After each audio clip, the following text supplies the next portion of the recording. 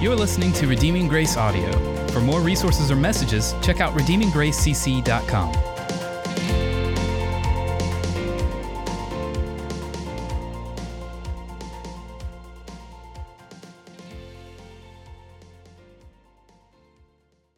Howard Hughes was born on Christmas Eve, I believe, 1905. And this is a guy who lived an unbelievably interesting life. By the time that he was 18, his father, who had founded a tool company that had become very profitable and valuable, passed away, leaving an 18-year-old Howard Hughes responsible for it, becoming a millionaire at the age of 18. He then took that company and continued to see it grow and grow and grow until he sold it as a multi-billion-dollar industry. And so now this young Howard Hughes has more money than he could possibly imagine, and so he starts to put it to work in his next few endeavors. He goes on to direct multiple movies, one of which was the highest costly movie. That's a really bad sentence. A movie that cost more than any other movie had ever cost before at that point. But he wasn't just satisfied there. He would go on to start an aviation company where he would build and construct planes, where he would set the world record on flying around the world in the shortest amount of time, where he would create a giant plane called the Spruce Goose that was basically going to be the Titanic of the sky, which, in hindsight wasn't great. So it's probably good that it only flew for 1 mile, and then they realized it wasn't going to work. But then he would go on to found a medical company that would have great advancements in biology and medicine. A guy who literally everything he put his hand to seemed to be just turning to gold. But as his life progressed, Howard Hughes started spending a lot of time in the penthouse of a hotel. So much time that all the relationships that he used to have began to fall apart. He was at one point in time a man who had women in his life constantly, people around him all the time. He began to grow quite reclusive to the point where the hotel was going to kick him out of the penthouse. And so he said, you know what? I'll just have it. And he bought the whole hotel just so he could have this place to stay. And he began to grow depressed, paranoid, obsessive. He became emaciated. Stopped taking care of himself. His behavior became erratic. And as time went on, less and less and less, he would leave this little prison that he had created for himself. And when Howard Hughes died, he was a shell of what he used to be. All the accomplishments were still there. All the money was still there. His name had value and it had meaning. His movies still exist. His airplanes were still flying across the sky. Medical research was still being done in his name, but none of it meant anything to him anymore. It was a life of accomplishments that ended in desperate loneliness. And this is such an interesting story because all of his ambition paid off.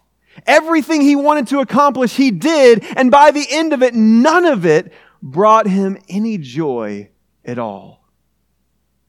And he died feeling empty and miserable. What an overwhelming thought. That you could have incredibly high ambitions. You could set goals for yourself, noble goals, worthy goals, admirable goals. And you could accomplish every single ambition that you've set out for yourself in this life and still find no meaning, no value, no purpose, and still leave this life empty. See, while Howard Hughes might be an extreme example of this, this is something that all of us at some point in time realize is a reality of this life.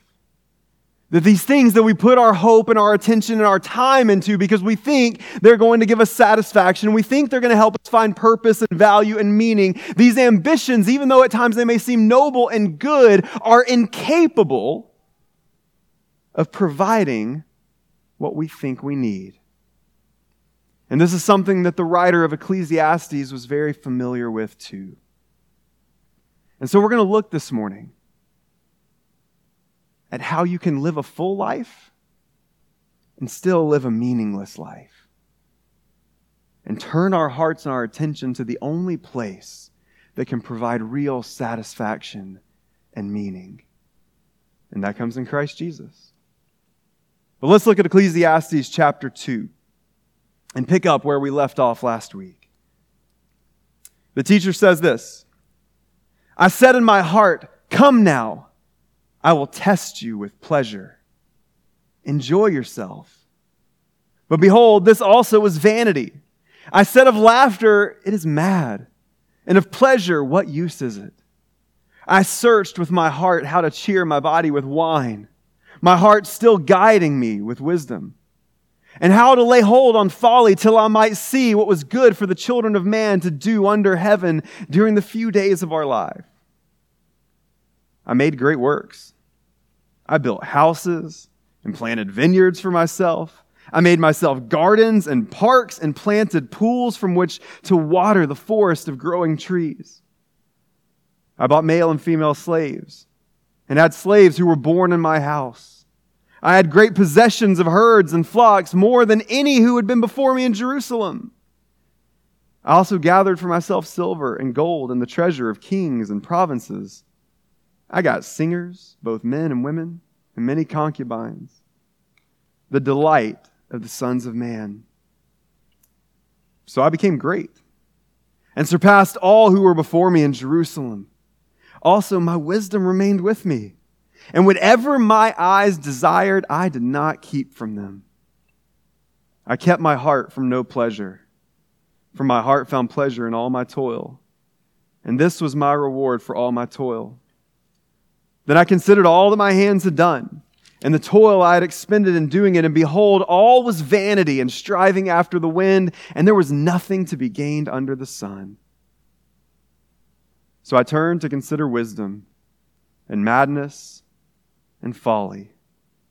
For what can the man do who comes after the king?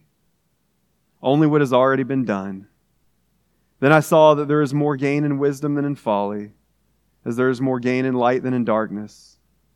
The wise person has his eyes in his head, but the fool walks in the darkness. And yet I perceived that same events happen to all of them. Then I said in my heart, what happens to the fool will happen to me also. Why then have I been so very wise? And I said in my heart that this also is vanity.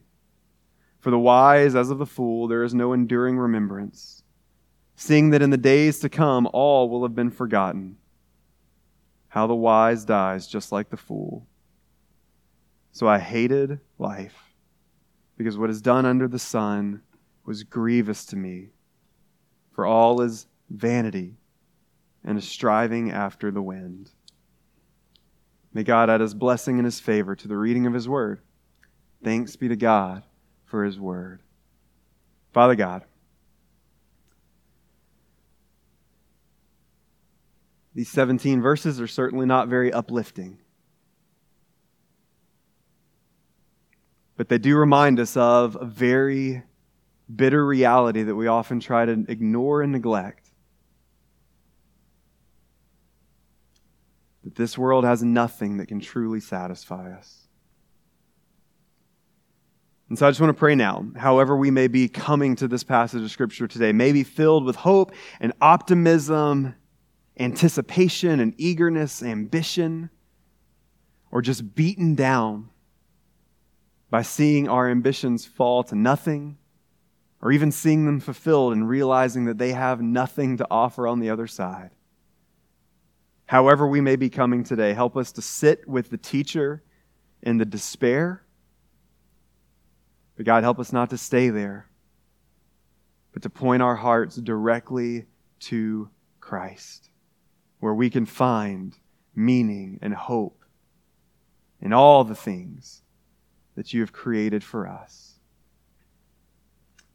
And so we do thank you for your word, even when it's hard, even when it's sad. And we pray all these things in Jesus' name. Amen. It's not just to keep riding on the theme of sad people, but, we're going to ride on the theme of sad people for a minute. Because did you know, and maybe you did, I remember when this came out some 20 years ago now, but did you know that you can buy Kurt Cobain's diaries as a coffee table book. Now, it's certainly not a very enlightening book to put on your coffee table, but you could. And I remember, I've never been the biggest, as a child of the 90s, still not a very big Nirvana fan for the most part. But when this came out, there was something really intriguing for me as a 16 or 17-year-old. I wanted to see what was going on in his mind. And that's a really weird practice that we have, right? The whole posthumous diaries being published, where you go in and you find either diaries or journals or letters written by people, something that's not meant for public consumption, something that was never meant to be publicized or put on display. It feels like a deep invasion of privacy, but once you're gone, what can you really do about it? And then I started thinking about this. Now, I imagine that there is no situation in which anyone after I'm gone will have any desire to go through my sermon notebooks or my journals or all of these kind of private things or text messages or whatever. I imagine I'll never have that kind of clout or influence. But still, as I'm writing in my journal from day to day, I think, what if somebody reads this? And I have this self-conscious thing where I'm almost writing for an audience that will never exist because this is a reality. People get in your business, and especially if you have any sort of fame or notoriety, there's a chance that the things that you've tried to hold very private might get out. And when I write, what happens inside my head, my monologue in here that just is me talking to me is weird.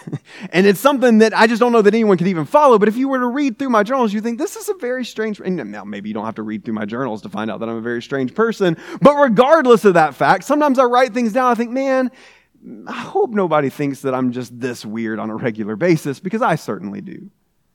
And that inner monologue is something that we just kind of process through, right? Journaling helps you to maybe test run some things before you actually put them on display to the world and get the wording right and help to shape our image a little bit. In Ecclesiastes chapter 2, I feel some commonality here with the writer, because this feels like he's just trying to work through some things. And this feels like an inner monologue that just accidentally got out. And as I was reading through that passage, I just thought, is this really something that he intended for just everybody to know about him as he was thinking through just the meaninglessness of life? But the reality is he was performing this, right? That's the whole idea with this Koheleth, this teacher, this public speaker. He was putting all of these things out on display and laying bare these deep, dark things that are happening inside of his mind as he's trying to understand how life works. And remember, as we closed out last week, we looked at just the desperate, bleak picture that the teacher had about life in general, that everything is meaningless, nothing makes sense, it's all just a big waste of time, because the more we find out about the world, the more disappointing it is, the more we're going to have heartache, the more we're going to have brokenness, because the more you dig, the more you find that there's just more filth and more filth and more filth and more trash, and none of it is worth anything. And so it makes sense that the teacher here in Ecclesiastes would have this kind of response. Look at how chapter 2 begins. Again, transitioning there, because there's no chapter breaks in the way this was originally written. Let's just look at verse 18 of chapter 1 and go right into the next verse. He says, "For in much wisdom is much vexation, and he who increases knowledge increases sorrow." And then comes the inner monologue. So he says, you know what? I said in my heart, come now. I will test you with pleasure. Enjoy yourself. This is a picture of a man who has realized that nothing matters. It doesn't matter what I do. It doesn't matter who I am. It doesn't matter how I act. It doesn't matter how I conduct myself. As we get deeper into this passage of Scripture, he starts to realize, you know what? I can be as wise as I want, as accomplished as I want, and I'm going to die just like everybody else. And so if that's how all of this is working, who cares? And so he says to himself, hey, you know what? You might as well be here for a good time if it's not going to be a meaningful time. I'm going to test my heart with pleasure. I'm just going to invest in all the things that bring me joy, all the things that bring me happiness, even if it's fleeting, even if it's meaningless. I'm just going to see if I can create some sort of meaning in my life. And maybe you've felt this way before.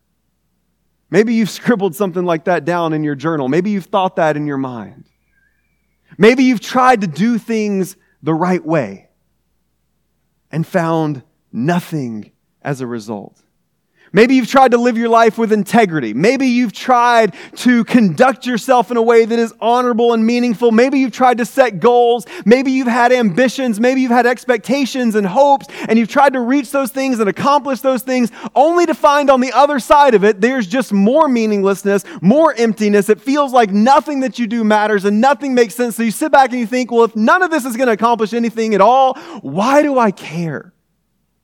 Why do I care about my relationships? Why do I care about how I conduct myself in my job? Why do I care about living my life a certain way? If none of this matters, if it's all going to turn out to be empty on the other side, why don't I just try to get what I want out of life and just get out here as fulfilled as I possibly can?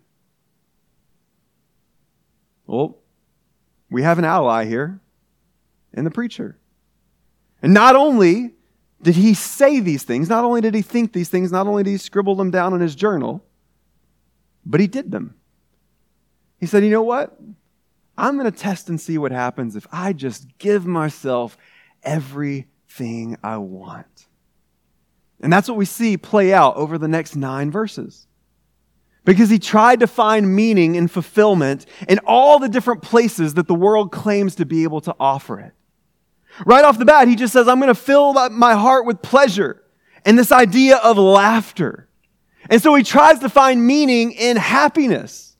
He tries to find meaning in just doing whatever he can to make himself happy. He thinks maybe I could just craft or manufacture some sort of meaning if I just make myself as happy as possible.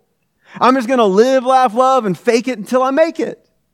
And I think that's probably the way that a lot of people are existing right now, because it's been a hard couple years for most of the entire world. And so we can just hop on social media, right, and try to create happiness.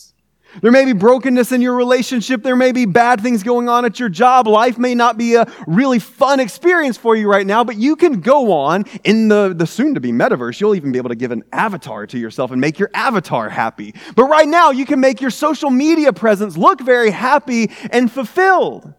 And so we can try to do this thing where we just fake meaning and fake happiness. And the teacher tries that first. But he doesn't just stop there, right? As we get into verse 2, he tried to find meaning in wine. He says, I said of laughter, it's mad, and of pleasure, what use is it? I search my heart to cheer my body with wine. And this idea of using a substance to try to mask the hopelessness and the meaninglessness that he had. And we can even extend that to any sort of physical sustenance or any sort of substance. Maybe if I can just eat this or take this and it'll change the way that I feel, then maybe I won't notice how bad life is. And maybe then I'll find meaning. In verse 4 through 6, in the beginning of verse 8, we see him try to find value and meaning in accomplishments and riches. He says, I made great works. I built houses. I planted vineyards for myself. I made myself gardens and parks and planted them in all kinds of fruit trees. I made myself pools from the water to which water the forest of growing trees. In verse 8, he says, I gathered for myself silver and gold and the treasure of kings and provinces. He says, you know what? Maybe I can build my own meaning. Maybe if I live my life in a way that gives me great riches, and then I can build houses and monuments to myself. I can fill those houses with all the pleasures of life and make myself as comfortable as possible. If I can have these vineyards, if I can have these pools, if I can create for myself a little oasis in this world, then maybe I'll have meaning and I can just build it for myself. He tries to find meaning in power. This is kind of the old-fashioned supervillain approach, right? It says in verse 7, I bought male and female slaves and have slaves which were born into my house. I also had great possessions of herds and flocks, more than any other who had been before me in Jerusalem. In verse 9, he says, so I became great and surpassed all who were before me in Jerusalem. Now he's saying, listen, if I can't just manufacture it, maybe I can overpower it. Maybe I can become so powerful that I'll be the one who gets to decide what is meaningful. And so he creates for himself this kind of empire to be able to fill that void in his life. Then he tries to find it in pleasure. In verse 8 and in verse 10, he says, I also gathered for myself silver and gold and all the treasure of kings and provinces. He said, I got singers, both men and women, and many concubines, the delight of the sons of man. In verse 10, he says, whatever my eyes desired, I did not keep from them. I kept my heart from no pleasure, for my heart found pleasure in all my toil. He says, all right, I'm going to fill my life with just the things that bring me pleasure. If my body or mind or eyes desire something, I'm going to give it to myself. I'm going to surround my life with music. I'm going to fill my life with concubines and prostitutes, and I'm going to have sexual gratification, all the desires that I have, all the things that I want. I'm going to buy them for myself. I'm going to bring it in. I'm going to take it, and I am just going to reserve nothing from myself, but just live this hedonistic lifestyle. And then the overarching theme here is that he also, while he was doing all of this, was still searching for meaning in wisdom. Still, time and time again, he comes back to, I still have my wisdom. I still have my wisdom. So even if all these things fail, maybe I can just outthink the meaninglessness and the brokenness of this world. Maybe it's all in enlightenment. Maybe it's just that I think, therefore I have meaning and purpose and value. And so here we have this man going to the full reaches of everything the world could offer, saying, hey, I will take anything in this that will give me some kind of meaning and value and purpose. I am going to go full scavenger and try to just figure out how can I make the meaninglessness of this life have meaning. Everything he wanted, he had. Every ambition that he set for himself, he completed.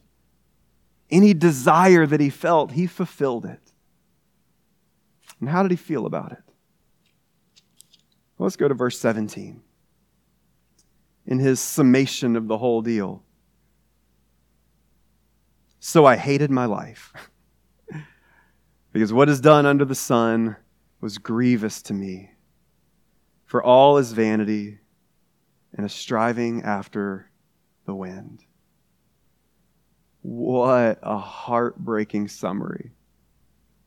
He said, I did all these things. I accomplished all these things. I felt all of these things. I looked for meaning everywhere. And now I hate life. I added a pronoun there that's not there. I said, I hate my life. No, he just says, I hate life. The entirety of it, not just his personally, but the entirety of life. He says, nope, I hate all of this because none of this is satisfying. All of it is sorrow and all of it is meaningless. In fact, I would say he's in a much worse place now than when he started. Because if you have ambitions, if you have goals, if you have some blanks to fill in your life, then we can assign some sort of hope to those, right? If maybe things feel meaningless now, we can just say, okay, well, it's because I don't have a lot of money. If I just had money, then I would find meaning. It's because I don't have the job that I want or the education that I want. If I just had that job or that education, then I would find meaning. It's because I don't have the relationships. It's because I don't have the pleasures that the rest of this world is taking in all the time. If I just had these things, then I would find meaning. And so then at least we have some hope, right? But now he accomplishes all those things, and there's nothing left to hope in. All of it has failed him. All of it has let him down. All of it has shown itself to be nothing. All the hype, all the effort, all the expectations, and now everything is just the same. And it makes him so sad. I can't imagine that kind of letdown. Actually, no, I can. And I imagine you probably can too. Maybe not on such a grand scale, but every single one of us has had some sort of ambition, some sort of hope, some sort of thing that we've wrapped our identity up in, and then we've taken a hold of it and realized it's just as empty as the feeling we had before we accomplished it. In his book On the Road with St. Augustine, James K. Smith identifies the problem here. He says the heart's hunger is infinite, which is why it will ultimately be disappointed with anything merely finite. Humans are those strange creatures who can never be fully satisfied by anything created, though that never stops us from trying. And that's the problem, right?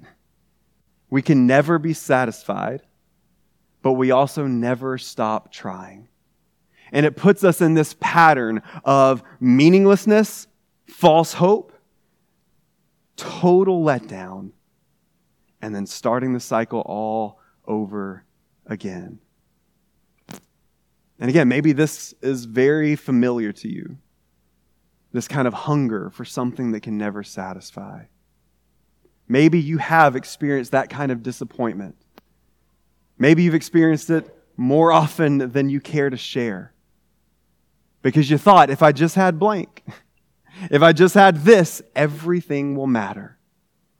If I could just accomplish this, if I could just buy this, if I could just afford this, if I could just do this thing, then I'll finally have meaning. And you accomplish it, and there's no meaning there to be found. Maybe you're on the other side of this. Maybe you're on the front end of thinking, if I can just do this thing, if I can just check this box, if I can just accomplish this task, if I can just earn this amount of money, if I can just work my way up to this position in my job, if I could just marry this person, if I could just have this kind of family, you can fill in the blank with whatever it is. You say, I can just do this, then I'll find meaning. Not to be a wet blanket this morning, but I mean, it's already been kind of a sad thing. Actually, so last week I got home, right? And the girls stayed home because Lucy had been sick all week and Josie had some congestion stuff, so Stephanie just kept both girls at the house, and they watched church on Facebook, and we're talking about the sermon, and Josie was telling me about some of the notes she took, and she said, but I don't like Ecclesiastes because it makes me sad. I was like, yes, that's the point. So again, we're just going to be wet blanket all over the place here. But not to break your dreams so early. But you can search for meaning in those things, but you're not going to find it. Because they are incapable of providing meaning, purpose, and value to you. Again, we can never be fully satisfied by anything created because that's not the purpose of anything created. Your job can't fulfill you. Your marriage can't fulfill you. Your children can't fulfill you. Your happiness can't fulfill you. Your bank account can't fulfill you. None of these things can give you fulfillment, meaning, and satisfaction because they are incapable of doing that. So what do we do? Where do we find meaning? Again, the question always kind of comes back to, do we just become sad, nihilistic people? Let's look at verse 24 through 26 before we jump away from Ecclesiastes for a moment. He says, there is nothing better for a person than that he should eat and drink and find enjoyment in his toil. This also I saw is from the hand of God. For apart from Him, who can eat or who can have enjoyment? For to the one who pleases Him, God has given wisdom and knowledge and joy, but to the sinner He has given the business of gathering and collecting, only to give to one who pleases God. This also is vanity and striving after the wind. The teacher here says that everything is meaningless unless God is in it. I want to look at another case study. As we've looked at people like Howard Hughes and now the teacher who have sought for meaning and value in all the places the world has to offer, I want to look at the example of Paul. Paul writes a little bit of his story here in Philippians chapter 3. He says, though I myself have reason for confidence in the flesh also. So right there, he's given us this idea of if there's something to boast in, if there's something to brag about, if there is an accomplishment to be measured, I've done it. If anyone else thinks he has reason for confidence in the flesh, I have more. Circumcised on the 8th day, check. Of the people of Israel, check. Of the tribe of Benjamin, check. A Hebrew of Hebrews, check. As to the law, a Pharisee, boom. As to zeal, a persecutor of the church, double check. As to righteousness under the law, blameless. And so Paul right there says, listen, everything I want, everything I need, everything I've tried to accomplish, I've done it. But whatever gain I had, I counted as loss for the sake of Christ. Indeed, I count everything as loss because of the surpassing worth of knowing Christ Jesus, my Lord. For His sake, I have suffered the loss of all things and count them as rubbish, in order that I may gain Christ and be found in Him, not having a righteousness of my own that comes from the law, but that which comes through faith in Christ, the righteousness from God that depends on faith, that I may know Him and the power of His resurrection and may share His sufferings, becoming like Him in His death, that by any means possible I may attain resurrection from the dead. From a very young age, Paul set his mind to his ambitions. He knew the path he wanted to take. He knew the marks he had to accomplish. He knew everything that he needed to do. And year after year after year, he just check. He was a young man who was rising up in the hierarchy of the religious authority. He was on track to probably be over most of it. He was a Pharisee of Pharisees. He was a righteous man. He had lived his life in a very self-righteous way so that he could stand in front of everyone and say, I've done it all, I've accomplished it all. And yet, even having all of that, began to realize that it was meaningless. And then he met Jesus. He met the resurrected Christ. And he looked at all that he had, everything he had accomplished, everything that he had done, every ambition that he had satisfied, and he said, they are rubbish. They're garbage. They're meaningless. But Christ is the treasure worthy of possessing. Because I tried to find righteousness in my own, but where I really found righteousness was in the righteousness that comes through Jesus. I tried to fulfill the law, but where I really found my value and my purpose was in knowing Christ, and that came through faith by grace. And now I know Him in the power of His resurrection. And what I love about this is that after meeting Jesus, Paul's life didn't stop.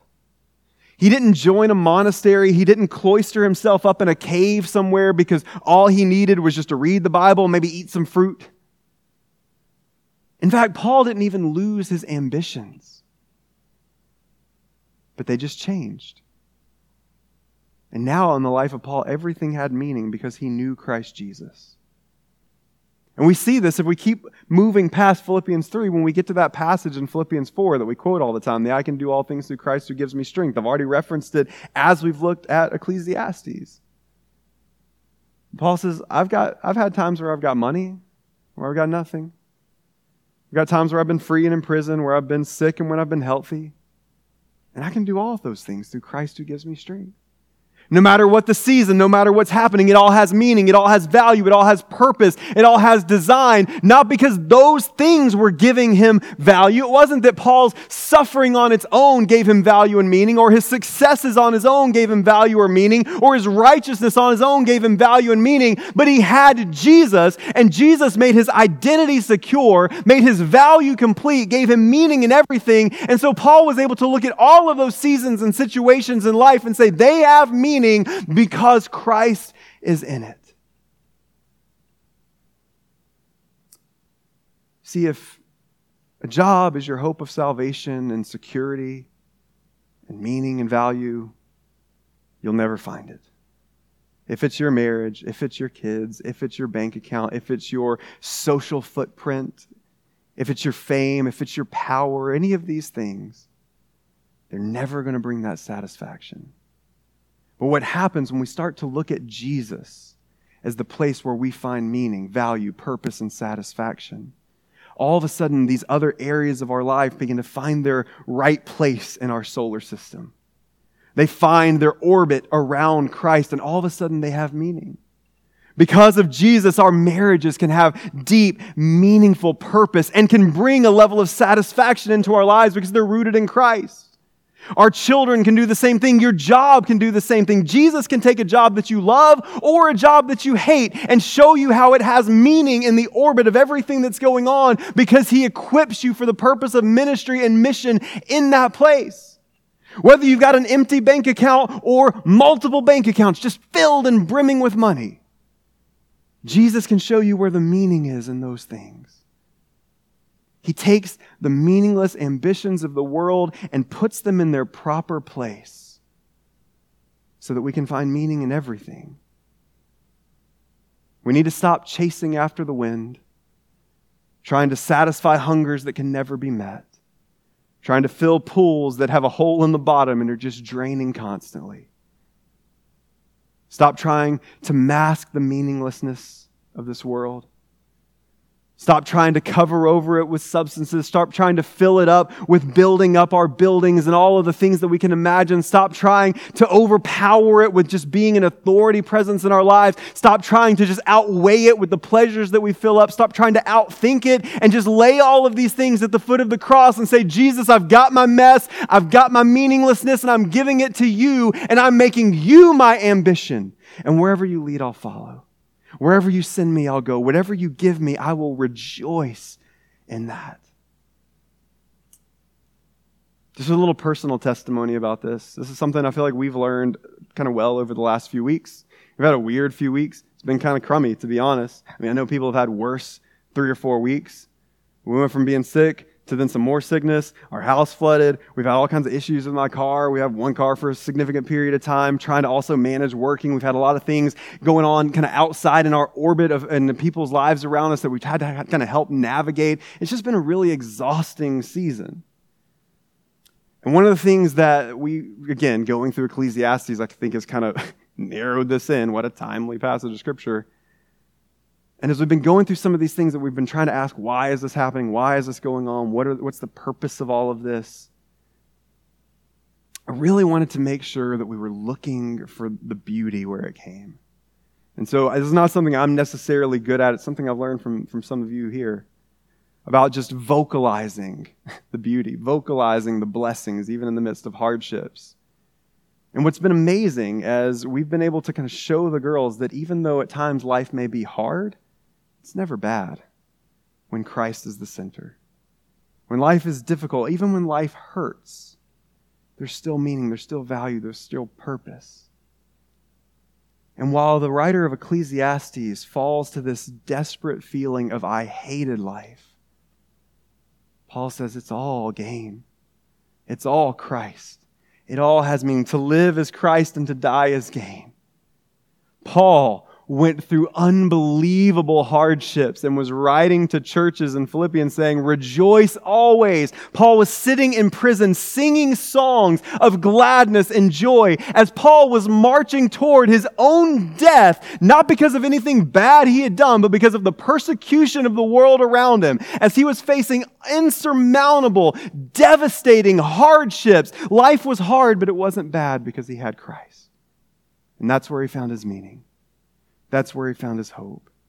That's where he found his joy. And we can too.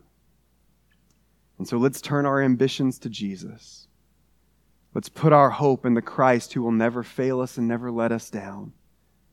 And learn to see the world and even the hardest places in the world through the lens of the gospel and the reminder that Christ is making all things new.